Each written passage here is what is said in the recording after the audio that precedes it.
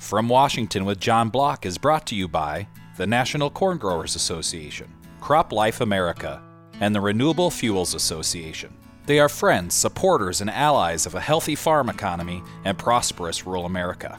And now, former Secretary of Agriculture, John Block.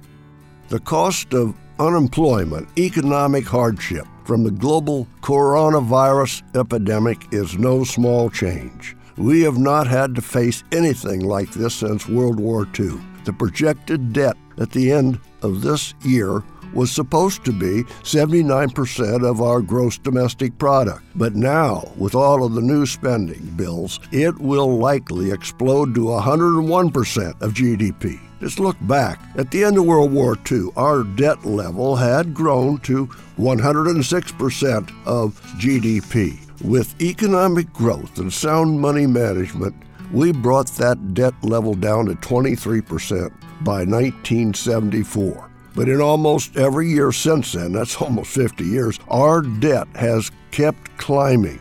Many economists consider the level that we are looking at now is dangerously high. And that makes me question, how much more do we need to spend?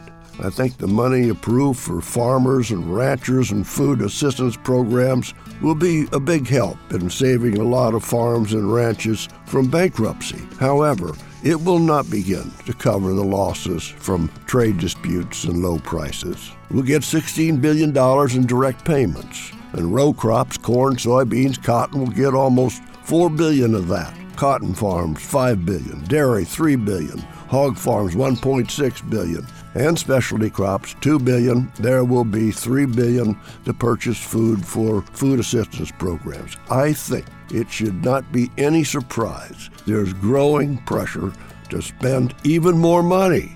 We'll spend at least $3.5 trillion because of the virus. If we spend it, it should be directed to the workers on the payrolls. It keeps small businesses alive. Nancy Pelosi and other big spenders want the federal government to bail out states and local governments. That's the last thing that we should do. A lot of states have been making bad spending decisions for 10 or 20 years, and that includes my farm state of Illinois. New York would also qualify, probably California. We should not do anything to bail them out. It's not free money. Our children and grandchildren will be expected to pay it back.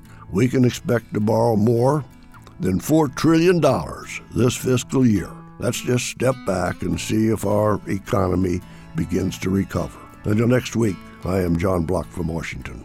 Ever hear the saying, make hay while the sun shines? Well, you can do just that with legendary Rouse equipment at your local Premier Equipment location. Quality Nebraska-made Rouse mowers, scrapers, windrow turners, and their famous V-rakes, all at tremendous late-season discounts. Heck, they even make a pecan rake if that's your thing, which it ain't. Visit PremierEQSD.com before you even think of buying elsewhere. Premier Equipment, family-owned by the Linsco family since 1951, with locations in Isabel, Battle, Huron, Mobridge, and Eureka, South Dakota. Your first tier at Premier.